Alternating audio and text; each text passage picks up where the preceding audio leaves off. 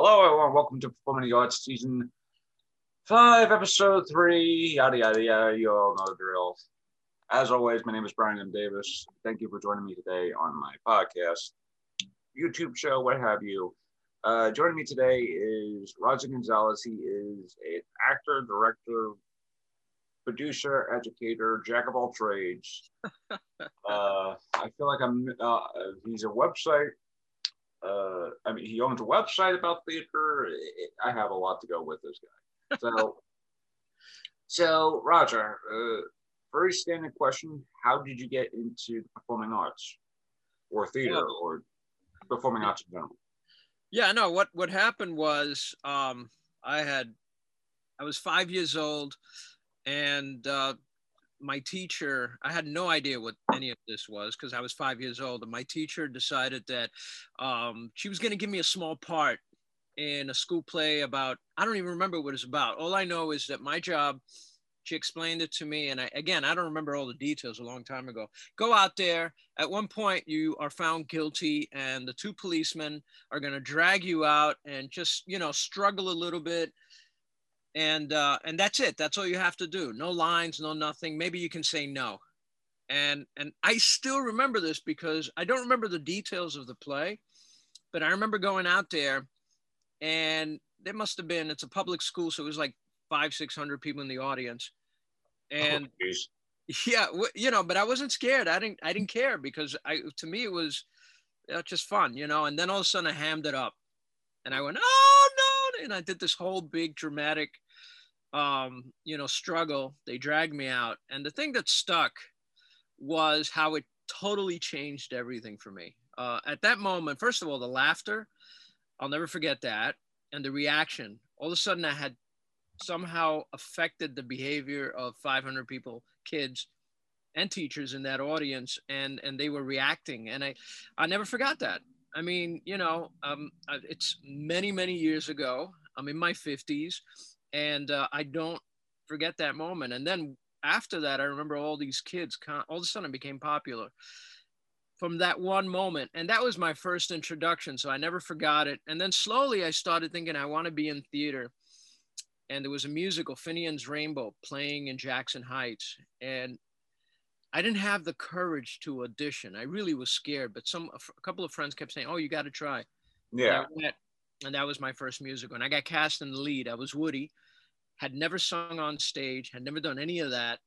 So I don't know, it seemed to pull me in.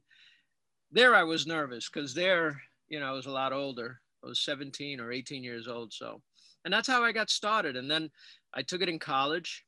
I pursued it many years after college because my wife was involved in a play, and she says, "Oh, we need someone to do set building." And I volunteered to help. And next thing you know, I was the set designer. So every time I say I'm going to do something, I end up somehow being, more involved than I expected to be involved. And that's been kind of fun. And after I did that, I joined community theater, and I haven't stopped. And since then, I've done everything from direct to produce. I'm currently bringing a show on tour, which is an award-winning comedy. I'm working as a producer and development consultant on that. Working with two Tony and award-winning and nominated producers, Broadway producers, on the project. So it's been a long journey, and I love every minute of it. I love producing. I love directing. I love meeting people in the theater. And I think theater arts and arts in general are the best thing in this world. The best things. Oh yeah, especially you mentioned community theater, and before COVID struck, I was really getting my handle on community theater, at least in Brooklyn. I know there's community theater in Harlem, Manhattan, Queens. I definitely in Staten Island, the Bronx, all over the city. But I was mostly getting stuff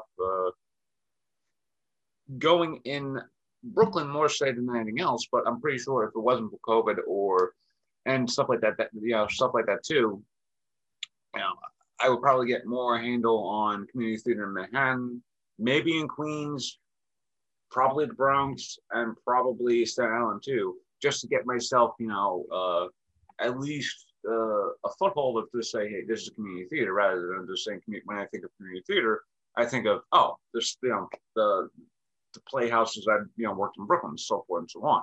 But yeah, when it comes to community theater, do you have like a aspect that you do that you love doing there, regardless of what you're doing, saying like acting, stage managing, or ushering, that sort of thing too?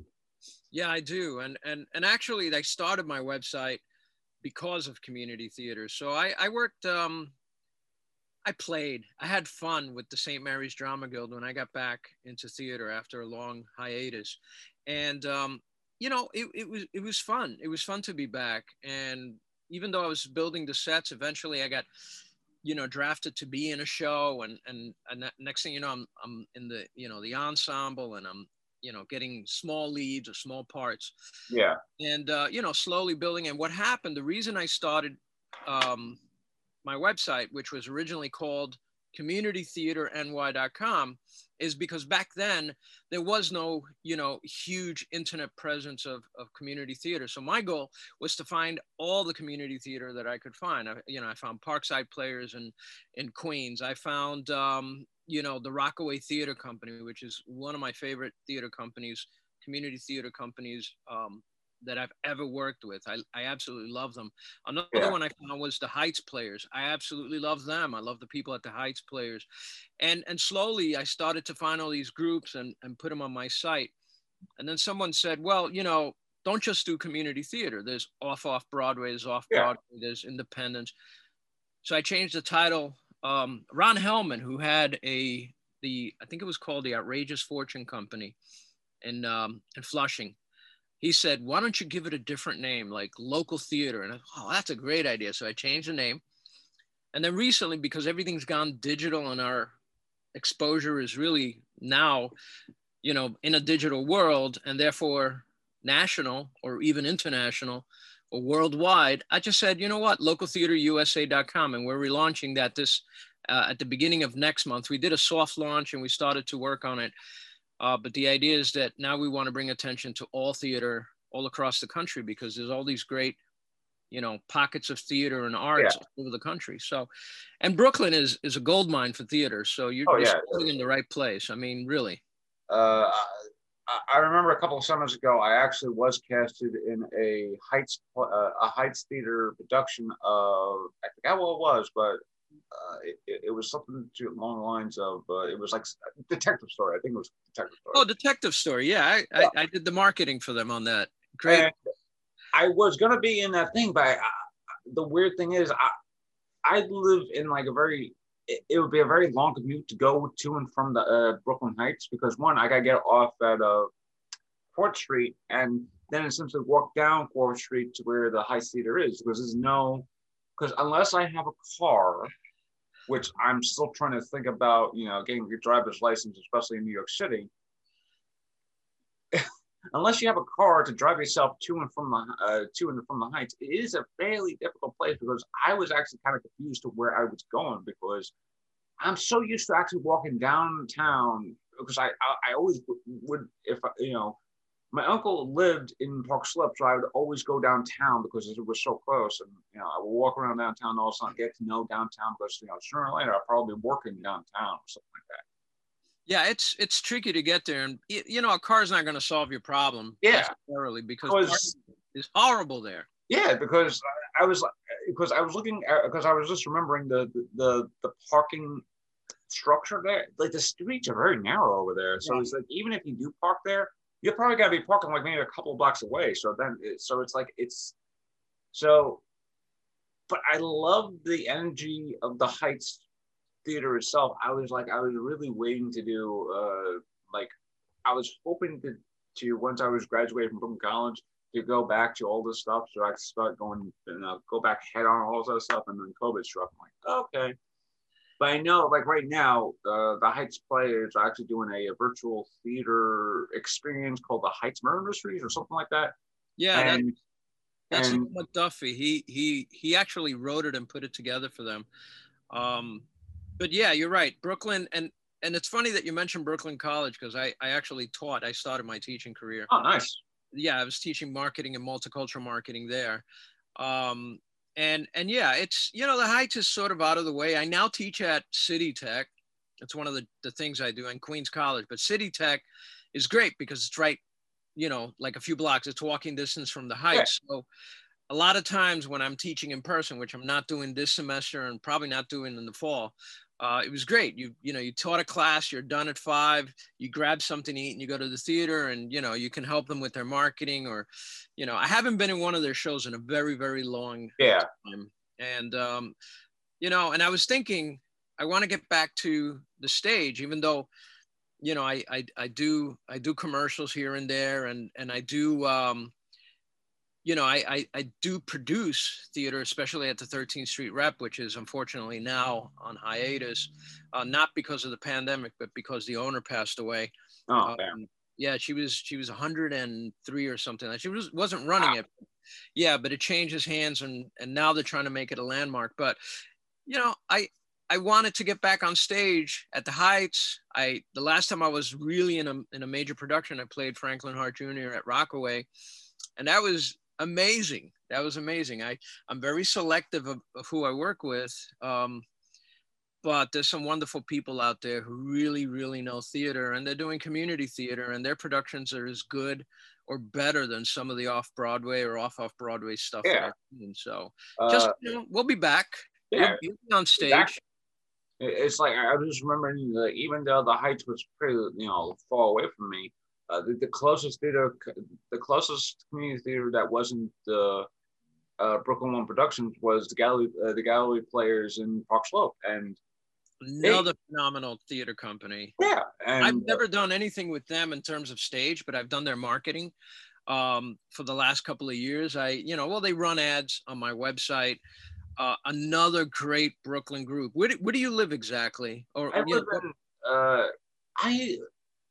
I want to say I live in Bensonhurst, but I live in the border of Bensonhurst and Bath Beach. But for the longest time, I grew up in the area called Bensonhurst, so I call this area, even though it's like Bath Beach or something like that, it's practically Bensonhurst. So it's like, yeah. So whenever I say where do you live, I'm like, I live in Bensonhurst. It's like a very more formulaic. There we go. It's like a more formulaic answer because it's like, you know, if I lived in Park Slope and I happen to live in the Gowanus, I'm like, I don't live in Gowanus. I live in Park Slope. It's like, that's more like, it's like where you, yeah, it's like where you live in New York City.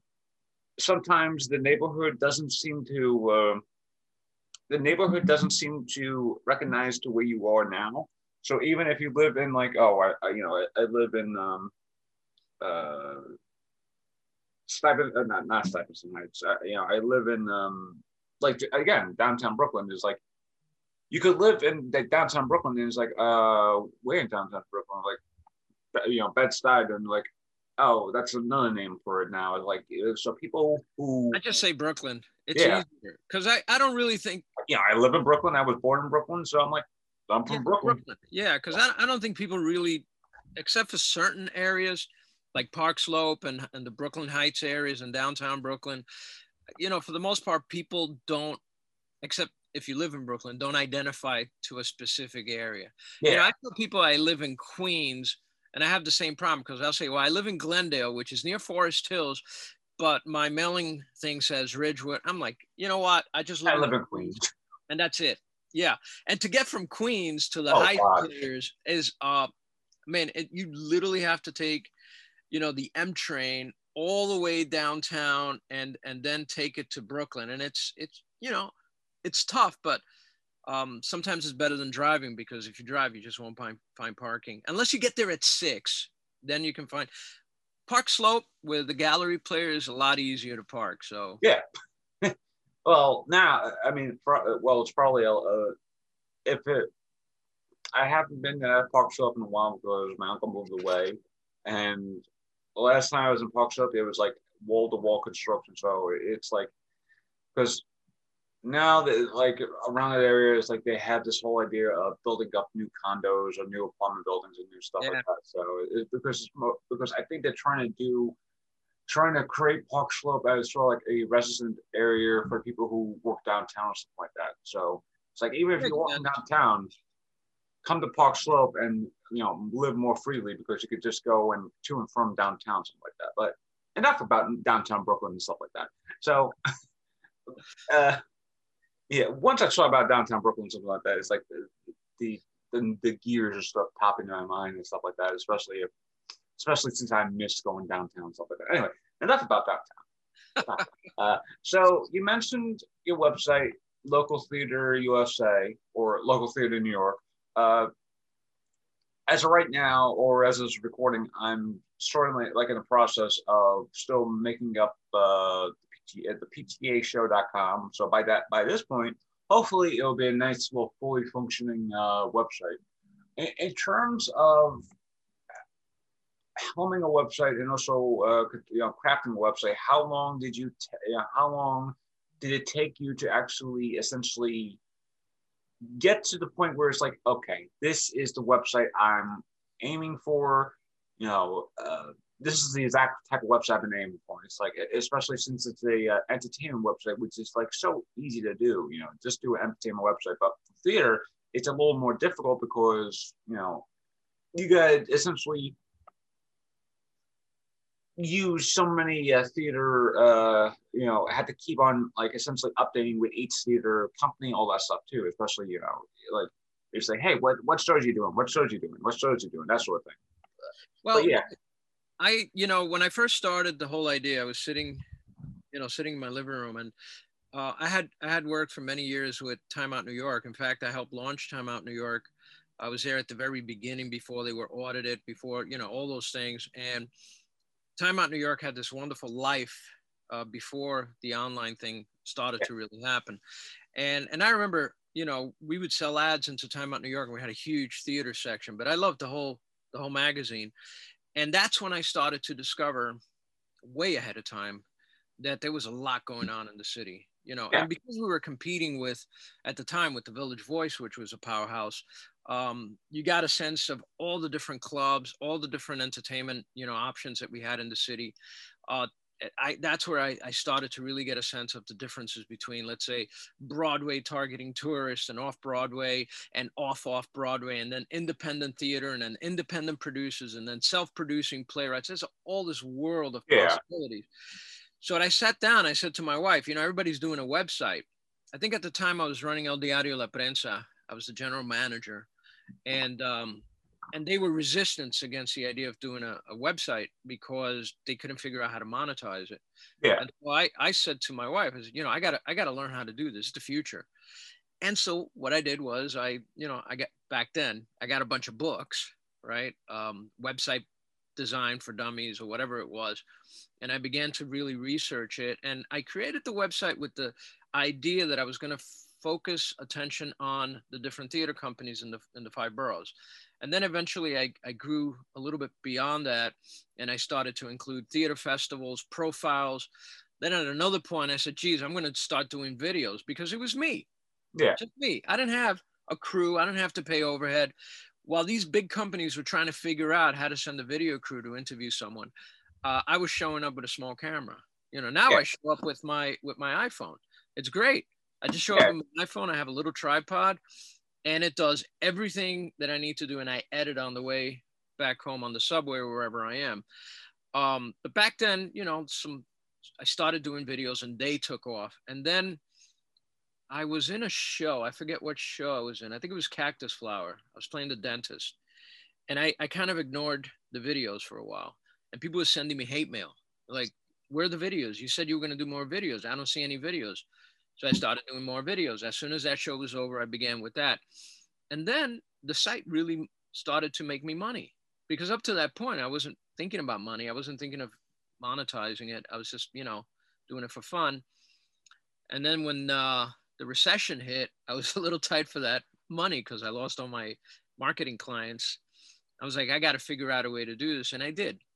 And now, right before the recession, my site was localtheaterny.com was my main source of income. My second source of income was theater development. And my third source of income was teaching as an adjunct, teaching marketing. But that theater website had taken off.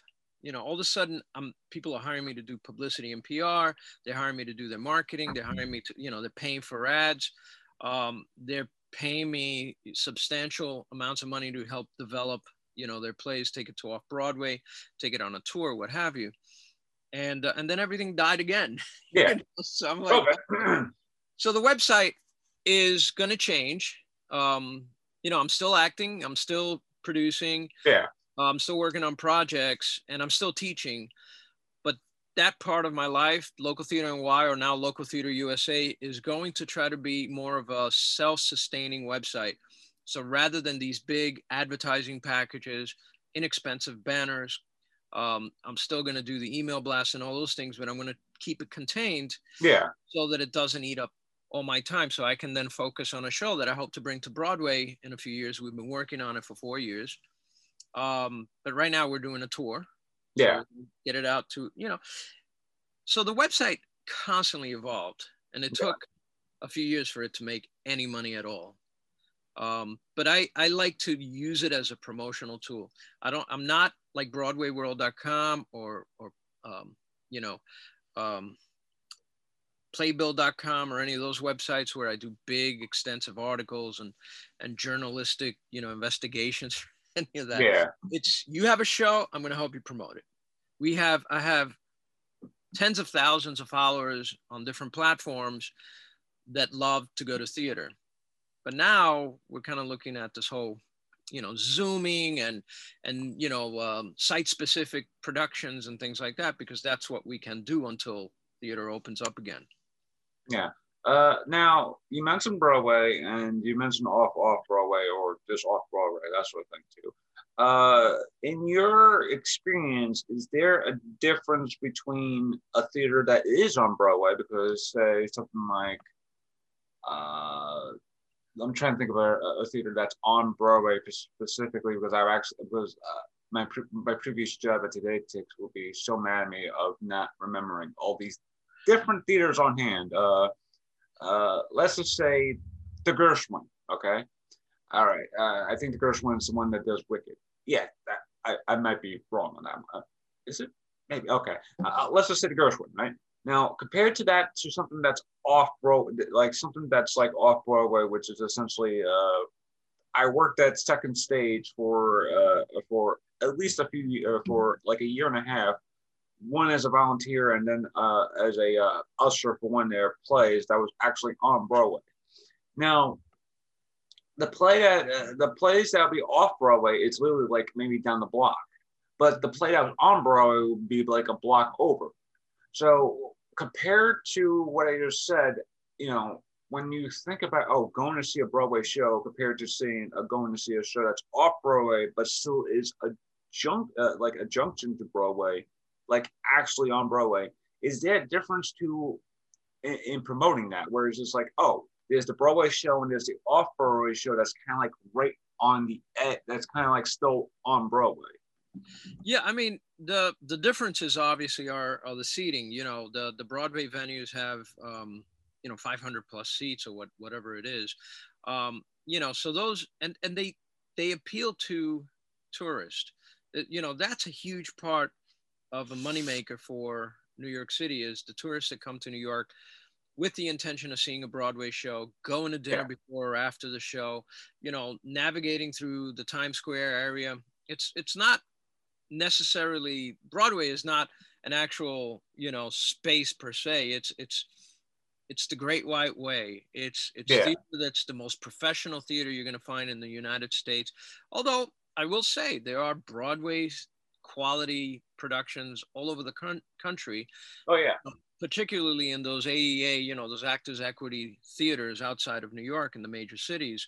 And there's Broadway tours, which take the show, out to those areas outside of New York. Off Broadway, off Broadway is pretty clear. It is, you pretty much know what off Broadway is, but sometimes people say, I'm in an off Broadway show. and they're not, you know, because the venue is not an off-Broadway venue. So when you're doing a show where you know, bought the space, you know, using the space, you have a limited amount of time in that space, and there's only 20 seats, and because you think it's around the corner from a Broadway venue, it's not. No. And I've seen people do that. So most of my marketing is focused on really off and some off. And I think I've done maybe 2 or 3 Broadway shows. But my audience isn't really the audience that they're targeting. I mean, the people that go to Broadway that are reacting to the marketing are typically people coming into the city, tourists. Not to say that, you know, people from Connecticut and locally, you know, don't go to Broadway shows. They do. But it's a different animal altogether. So I haven't really focused on marketing Broadway because there's so many other people that do it better than me. Yeah. BroadwayWorld.com, Playbill.com. You know, these are websites that have that market cornered. So yeah. So yeah, the off thing is, you know, 13th Street Rep is off. A Theater for the New City can be off, but it's also, you know, got spaces that are very tiny, but it's still considered off. And then there's all these people who create theater who don't have an off theater company. Maybe they're a playwright, they have a play, they rent a space, they do the show at that space. So the definitions are a little, you know, fuzzy in some areas. And now everybody's on an even playing field because. Yeah, you know, I remember more than a few years ago, I did some work at a Manhattan Repertory Theater, and that's like close to Broadway, or at least like literally off Broadway. And it always, you know, because the way it was off Broadway, I was like, oh, I guess this is like my first off Broadway show because it's literally off Broadway. So, hate to break it to you, but no. Yeah. It was actually that same theater that referred to them. It was someone who rented that space, and this person said, "I'm doing an off-Broadway show," and you know, I don't say anything because I want people to go see a show. I don't care what it's called. But no, that's not off Broadway. That's, you know, off. And and by the way, Ken Wolf is a nice, great guy who does so much for the people who, you know, who work at that space and who rent the space, and he does all sorts of playwriting workshops and things like that. So yeah, not off Broadway though. Yeah. And if you ever as those who actually are watching and you actually go to Manhattan Repertory Theater, say hi to the dog that's right there. He has like a very nice dog that's right there. Yes, it's a famous dog. I know. Yeah. He's always you know, putting his pooch in videos and things like that. So yeah, I have a new puppy this year, and you fall in love with them really fast. So I totally get them. It's like Manhattan Repertory Theater, and I think the Players Theater in downtown, like downtown, have like the only theaters that I know of that have like a dog mascot. So yes, that's right. Because it's like it's weird that it's like, one, it's genius marketing. Two, it's like if you want people to come see a show, it's like just put your dog right, and just like put your dog in the advertising. It's people like, oh, it's like dog. It's like you can't. It's like are you going to say no to this space and not see our show? Listen, you got to try whatever you can to get people to come to see a show or see your work. So I don't blame them. Yeah. And as far as the Players Theater is concerned, you know, they have off upstairs venues, you know, so they have venues upstairs that hold 30, 40 people. But the actual Players Theater on MacDougal is considered off Broadway because they have enough seating, you know, to make it off Broadway.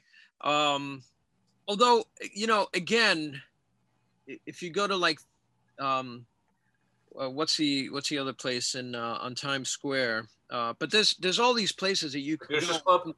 What's that? Medusa's Club. No, that's to me that's off. Yeah. It's just way too small. Yeah, it is. But I'm trying to think of the other place, and I'm blanking out.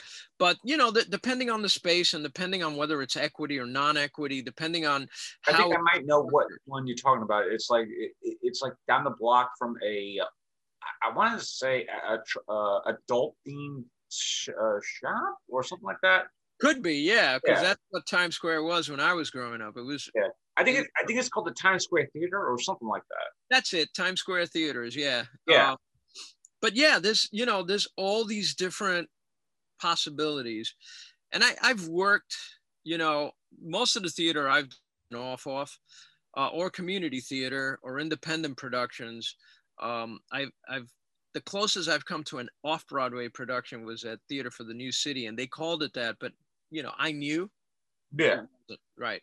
And it was an equity production. So we had, you know, a wonderful cast, but you know, it's not, and that's the thing, people get confused with that. But my feeling is promote all theater, because you're going to have a surprise every now and then. You're going to go see a show in a small space that you think is going to be crap, and you're like, oh, I'm just going to go see my cousin Joey, or you know, and I feel bad, I don't really want to go, and then you go and you see this amazing production, and that's the beauty of theater. That's what appeals to me, this incredible thing that happens that sometimes is better than, you know. For instance, I saw Ragtime on Broadway, and I was all the way on top, and they were all the way down there. I was on the balcony, and the show was absolutely beautiful. Then I saw it again. The Samaha Players did it at Poly Prep in Brooklyn, and they do wonderful productions too. And you know, Jeff Samaha brings in like a full orchestra. I mean, it's like it. I did sound for them one year because my daughter was in one of their shows, Children of God, and it was something like 32 body mics. So I'm up there going, get ready with mic 6, 5, 10, 12, 13, and 14. Get ready with, you know, okay, up with 6, 10, 12, 13, and 14. It was insane. And their productions are amazing. I mean, they're beautiful Broadway quality productions. So when they did Ragtime, I was blown away. Yeah. Then I watched it at the Heights Players in that tiny little basement that they have. And it was the best production I ever saw of Ragtime. Why? Because it was so personal. You know, when I think the character's name is Coalhouse, when he's singing, he's literally 3 feet away from you, and you're feeling everything he's feeling. You know, I got closer and closer and closer on that production to the actual cast and the story, and it was gorgeous. And so, you know, my whole argument is you don't need Broadway.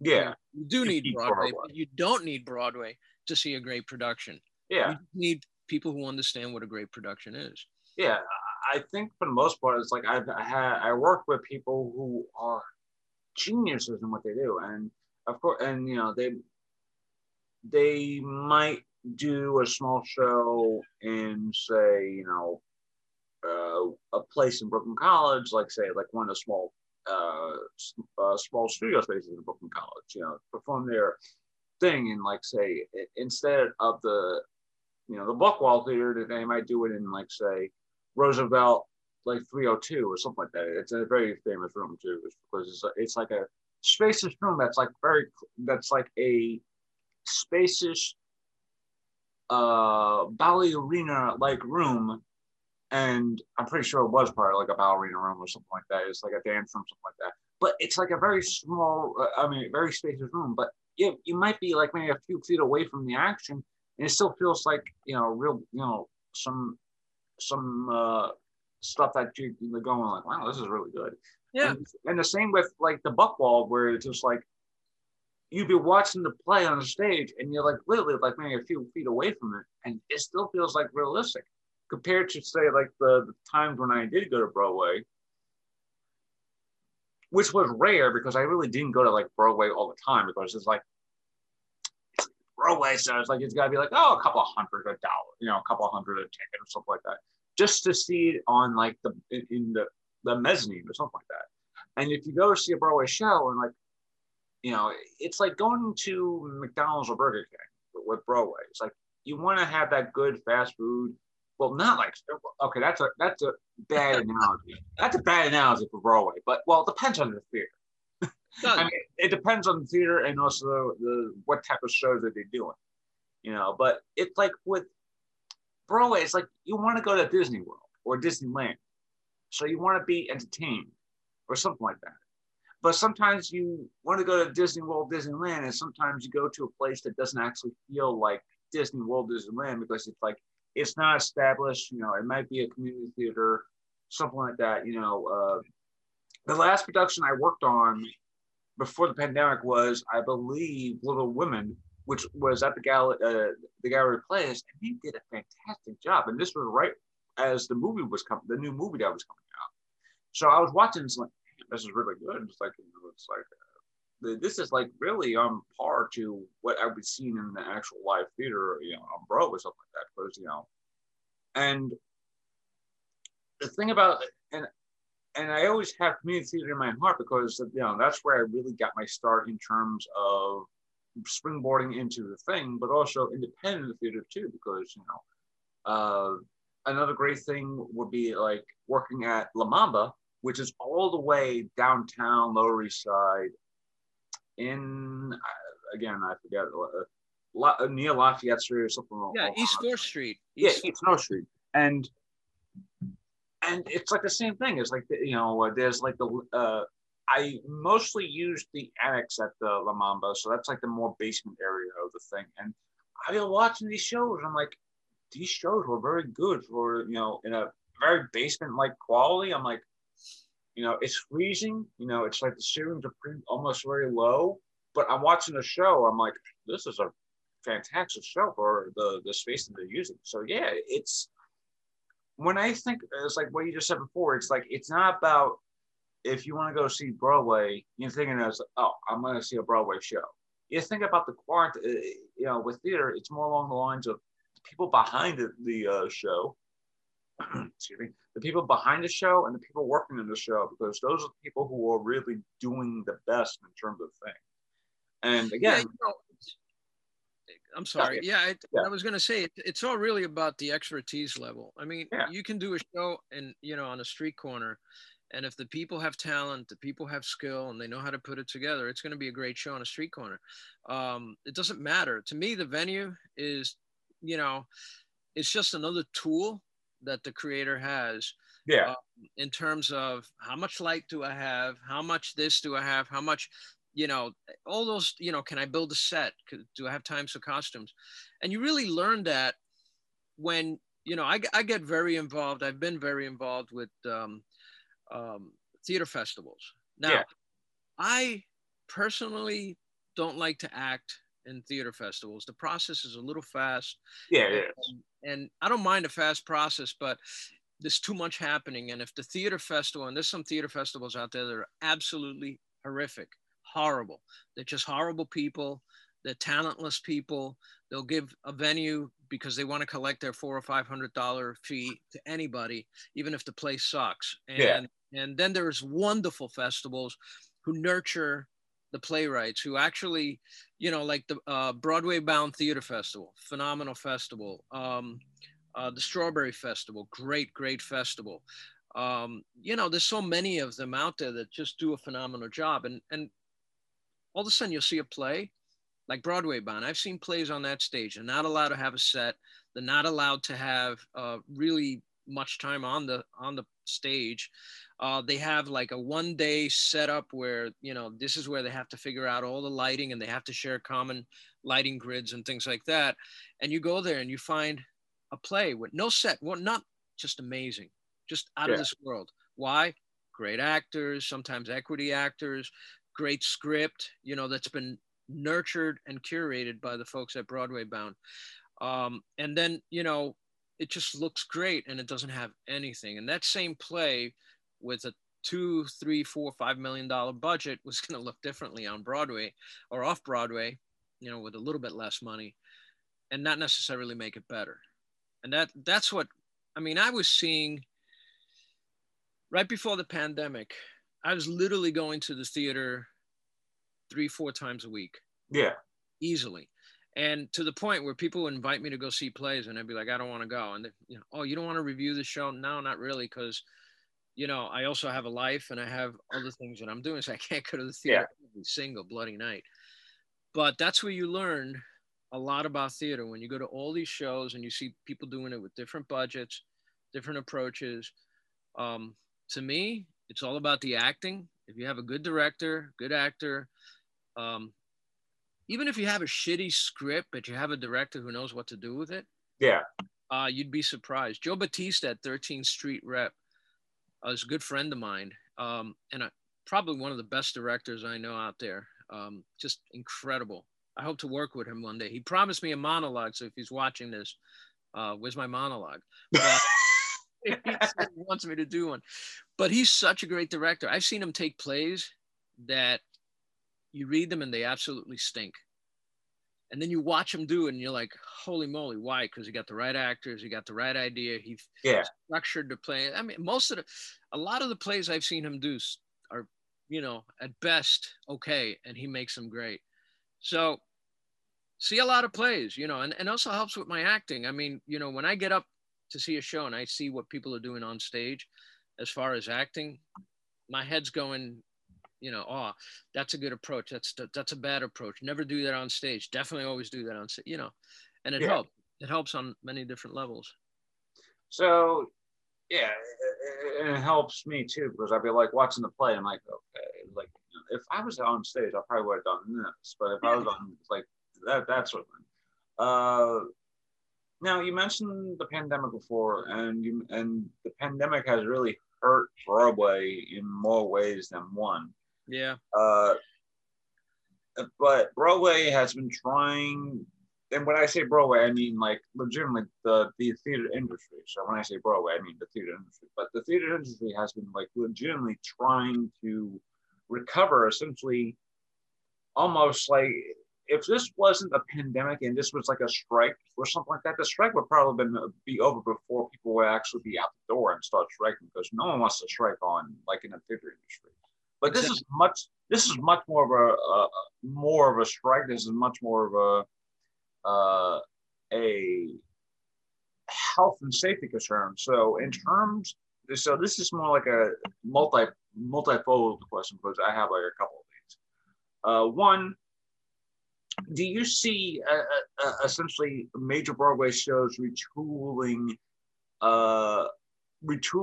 how they stage, you know, retooling, essentially blocking on their shows, especially if it's like a more up close personal show, like say West Side Story, or if it's like a very fun show, like say Phantom of the Opera, where it's like all dancing, you know, West Side Story, you know, it's very romantic. So you have people holding each other, kissing, or something like that, compared to where it's just like, make sure you get like a temperature check or something like that, you know, a nose check, or I mean, not nose check, COVID test, that sort of thing too.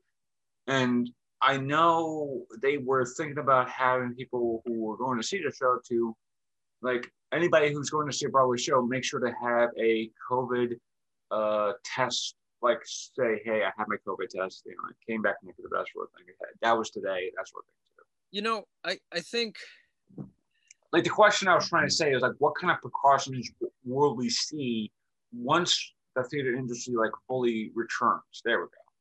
I ask, you know, it's funny because I asked a similar question to my two Broadway producer associates a few months ago, you know, during one of the conversations working on the project.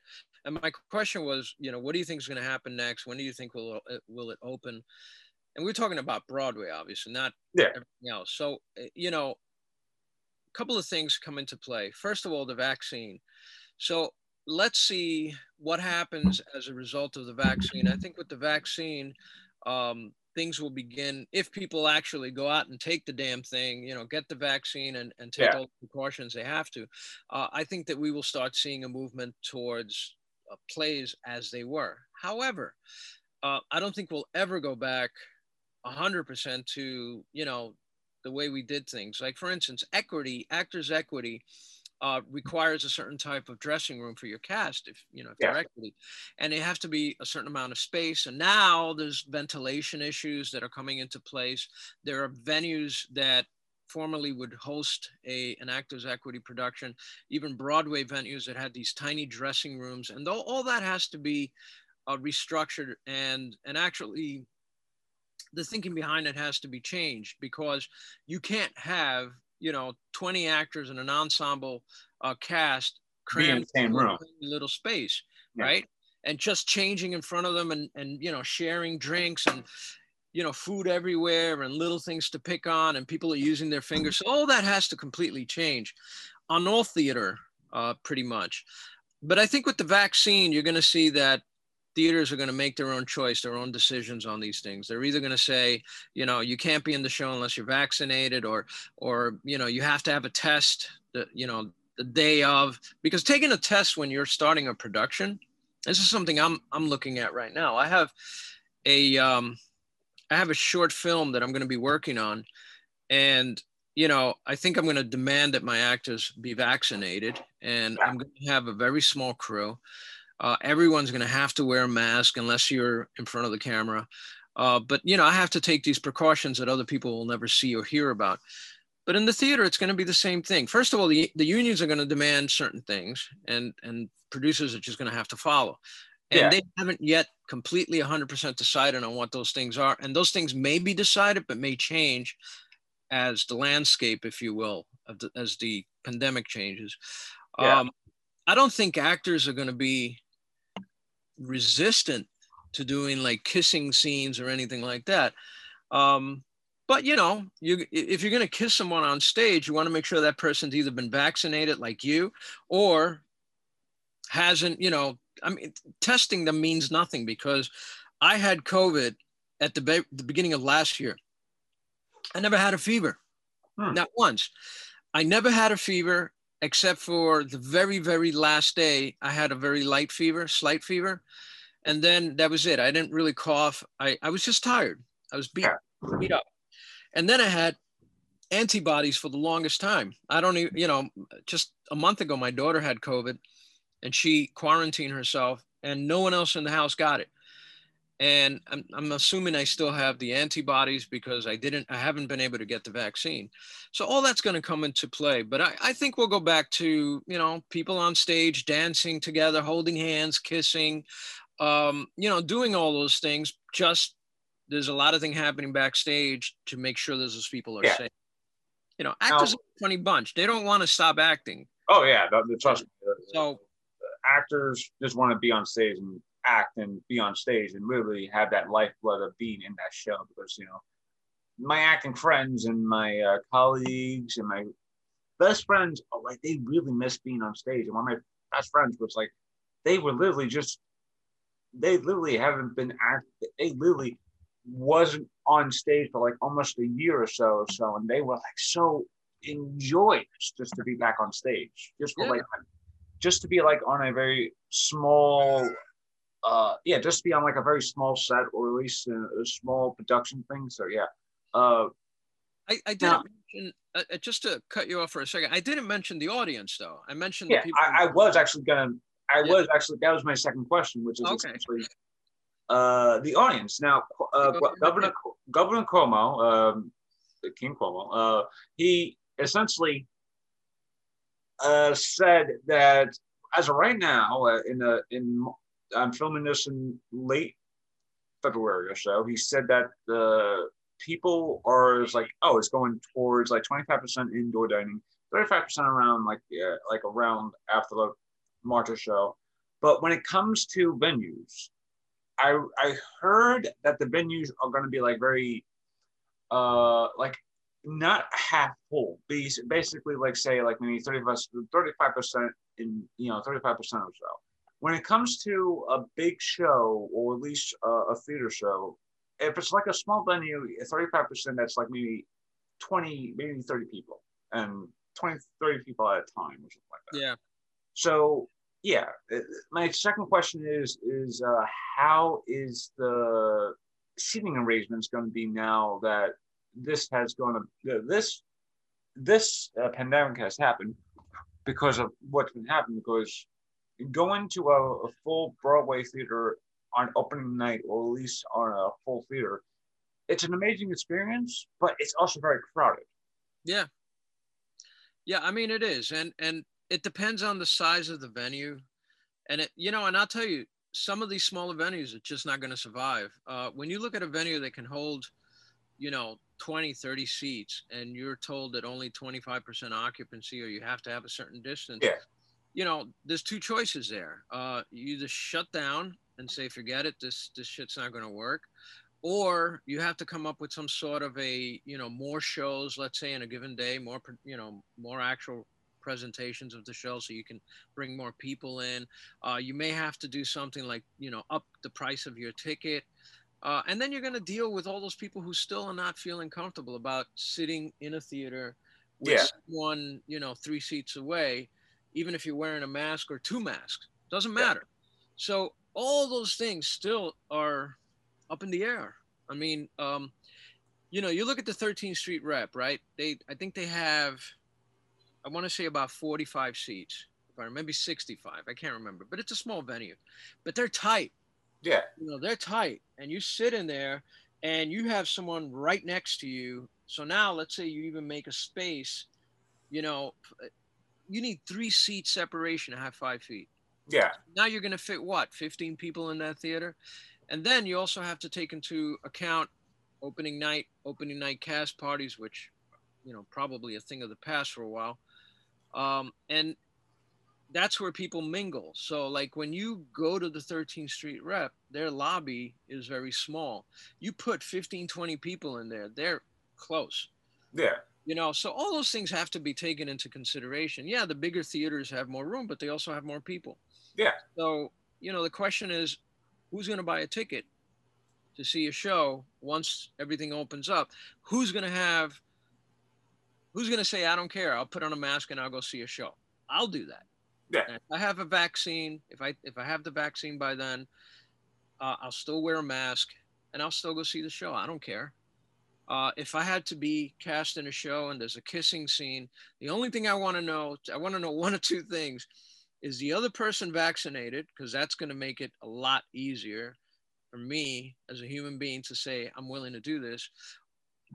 And I'm not sure that if the other person, well, at least if I'm vaccinated and the other person has COVID and kisses me, I'm not going to get it. But, there's still a lot of questions.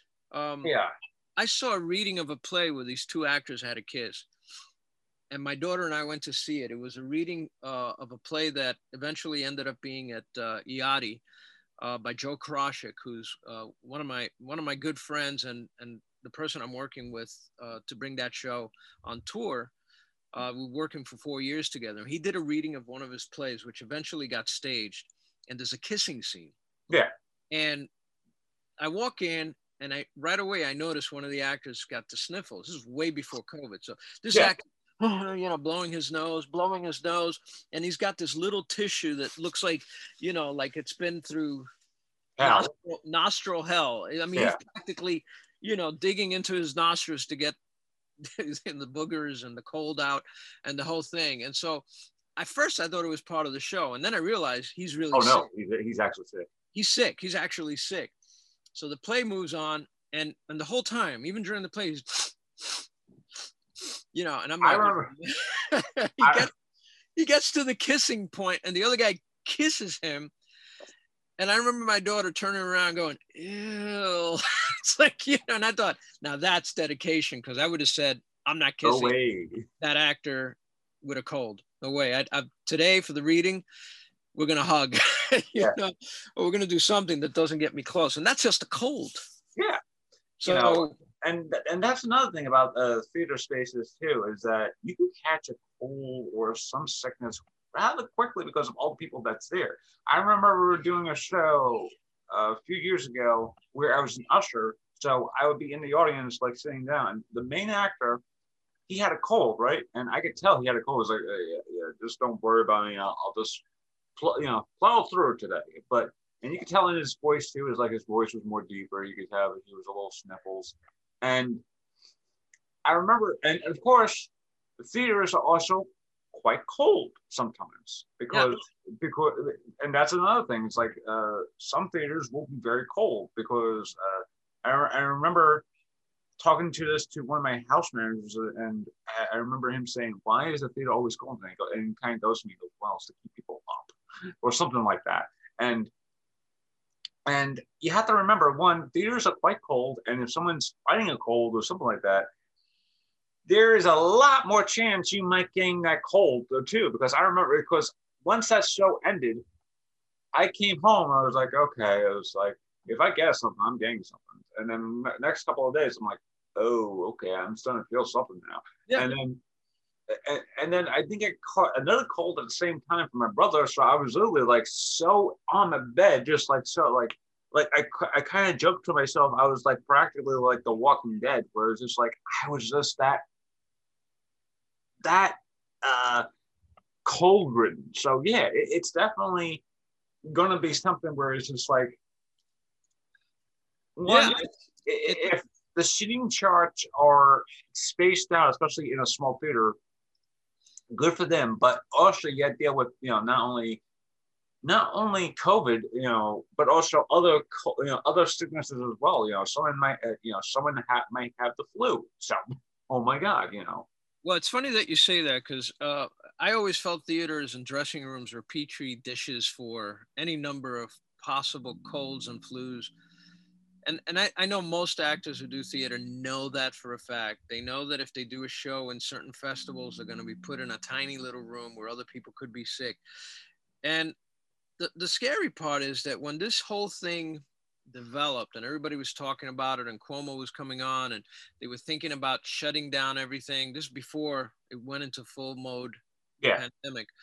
I was working on a production that was going to open at the 13th Street Rep. And I remember going to that, to do a video with the entire cast. And a couple of them were sort of, and I was doing that too. And I thought, at the moment I thought, it's nothing. Well, I ended up getting COVID shortly after that.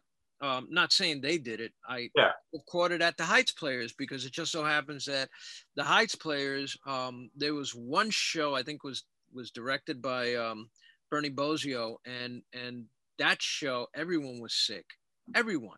yeah. And I was like, holy cow! And then I went to see a show at the 13th Street Rep. My good friend Joe Batista directed, or maybe that one was at Theater for the New City. I can't remember. And he was sick, and everyone in that cast was sick, and they were showing up and doing the show sick. This is literally that 2-week window right before everything shut down. I was exposed to three different productions, three separate productions where the entire cast was sick. Yeah. And there were a couple of people who passed away at the 13th Street Rep. One person actually from COVID who lived there. And there was a person who passed away at the Heights Players at the end of last year suddenly. And he was, he was an older fella. And I sometimes think, who had COVID out of these people? It's hard to tell. But yeah, man, I think moving forward, to answer your question, there's still a lot of questions to be answered. I think if I produced a play, I would insist that the cast be vaccinated and the crew. I would be vaccinated because at least I feel like we're not going to some sort of less danger, but more less danger to ourselves, but at least we're professional about it.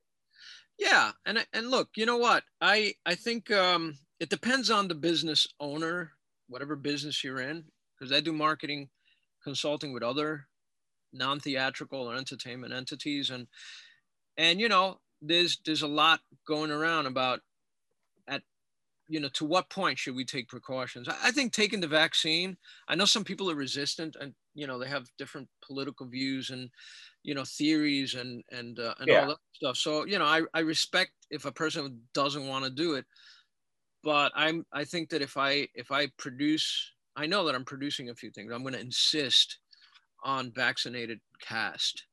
You don't want to vaccinate yourself, then I'll just cast someone else who does. It's sad because we've lost a lot of actors in New York. Oh yeah. And I don't mean to, thank God, to dying or to COVID, but just they couldn't stay here. They couldn't afford the city. They had to go back home to wherever. Yeah. We've lost a lot of talent who've had to give up on life in the city, and so that makes our choices a little bit more filtered. But I would insist on that.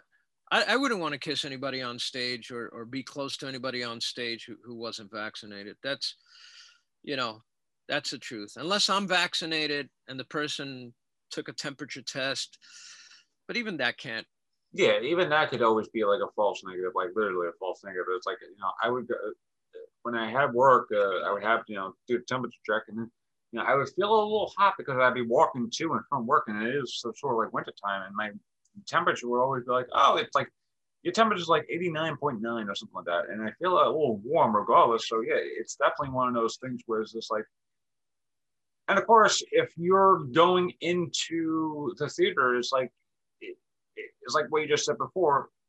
It's like a petri dish of possibly other sicknesses. So Yeah. you know, And look, these theaters, a lot of them are just not that clean. yeah, Maybe Broadway has the ability and can afford to have the theater cleaned in between shows, like really, disinfected. But a lot of these productions you're dealing with, especially when you get to the off venues and places like that, and even many of the off Broadway, they don't have the money yeah, to they don't hire. have they don't have the money or the facilities, like literally, to be a very clean facility. Yeah, I mean, have you been to some of these bathrooms at some of these theaters? It's like, oh my Yeah. God. There's theaters everywhere. There's a theater, that does festival in a project, at the Hudson Guild Theater. And those bathrooms are kept pretty clean, but I don't think anybody's really cleaning the theater. Oh no. And there's, if they do a live festival, you're going to have 4 shows in one day. Oh yeah. And you're telling me that someone's actually going to go around and wipe everything between shows, because the cast ain't doing it, and Yeah. the people who paid to be in the festival ain't going to do it. And I can tell you right now, the festival people ain't going to do it because it's a small skeleton crew. So I get a vaccination, and then maybe you're safe. But Yeah, it's definitely gonna be a weird next few years, or at least the next couple of years. But we may, people might not be done. People might not be dumb and just start treating this thing, more with more seriousness and gusto, and suddenly. I don't believe it. Yeah. I'm sorry. I think most people are. There's too many people. Let's just say not Yeah. most, but there's too many people who are still resistant to this whole idea. Still don't take precautions. Still wear their masks, down here. It's like, I'm sorry, but you're hurting the rest of the population. You're an asshole if you are the kind of person that walks into any kind of a venue, pardon my French, and refuses to take any precautions. That's what you are. Yeah, and again, this doesn't stop at COVID. This also goes with different other sicknesses like the flu or stomach flu, the common cold, that sort of thing too. Especially the common cold, where it's like, if someone is not feeling well and on the day of, and it's the common cold, chances are they gotta be knocked out, like regardless, like during the show, just trying to save their energy. It's like, I remember times where one of the coaches would be like, "Oh, I have stomach flu, so I'm just gotta be. I'm sitting around myself. Just don't bother me until I'm on stage."